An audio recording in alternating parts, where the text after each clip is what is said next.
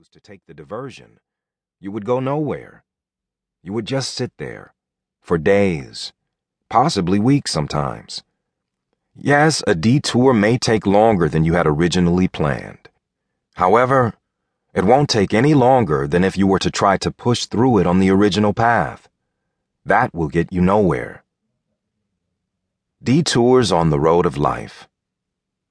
If you are a believer in Jesus Christ, you have a destination. We often refer to that throughout this book and in life as your destiny. From an eternal perspective, we know what our destiny is to be and that it involves being in God's presence forever, worshiping Him and working for Him in our eternal state. That is our eternal destiny. But each of us also has a time-bound destiny here on earth. I call this our historical destiny. It is the unique purpose you and I have been created for in order to fulfill. God has a plan for you. He has a plan for your life. He has a purpose for your existence. The reason why you were not taken to heaven the moment after you were converted is because there is a purpose on the earth. He desires you to live out your destiny. Your destiny is not just to go through the motions day in and day out. It is a God-designed stamp on your soul that involves the use of your time, talents, and treasures for His glory and other people's good, for the advancement of His kingdom. As you fulfill your destiny, you receive the satisfaction and contentment that come from living out your calling. You receive the peace that come from purpose.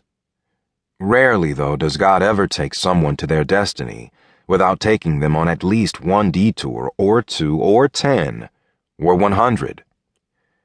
It is the 1 in a million Christian who gets to go from point A to B to C and straight on to Z. Most often, God takes you from A to F to D to R to B to Q, and so on. You never know which letter He is pulling you toward next. As people, we like to plan. We make our itineraries when we travel.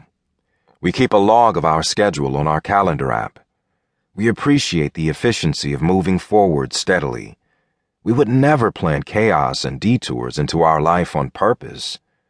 And yet that seems to be God's modus operandi, His default mode for guiding us. This is because it is in our detours that we become developed for our destiny. Development.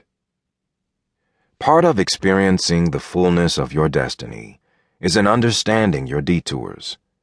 Far too often we fail to understand our detours, and as a result, we wind up viewing them in a wrong light. When this happens, we give room for things like impatience, bitterness, regret, and doubt to grow. Rather than allowing the detours to produce the development we need, they actually set us back spiritually, thus setting us up with a need for more detours in order to grow. It can become a vicious cycle. For example, when you were in school, you would have to endure academic testing.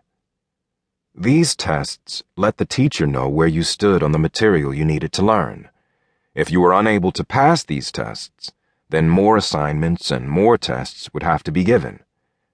Have you ever known someone who tested out of a class or an assignment?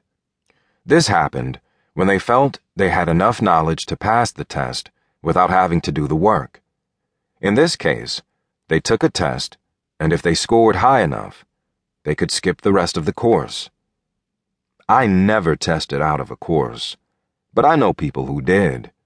Most of us have to go through the learning process.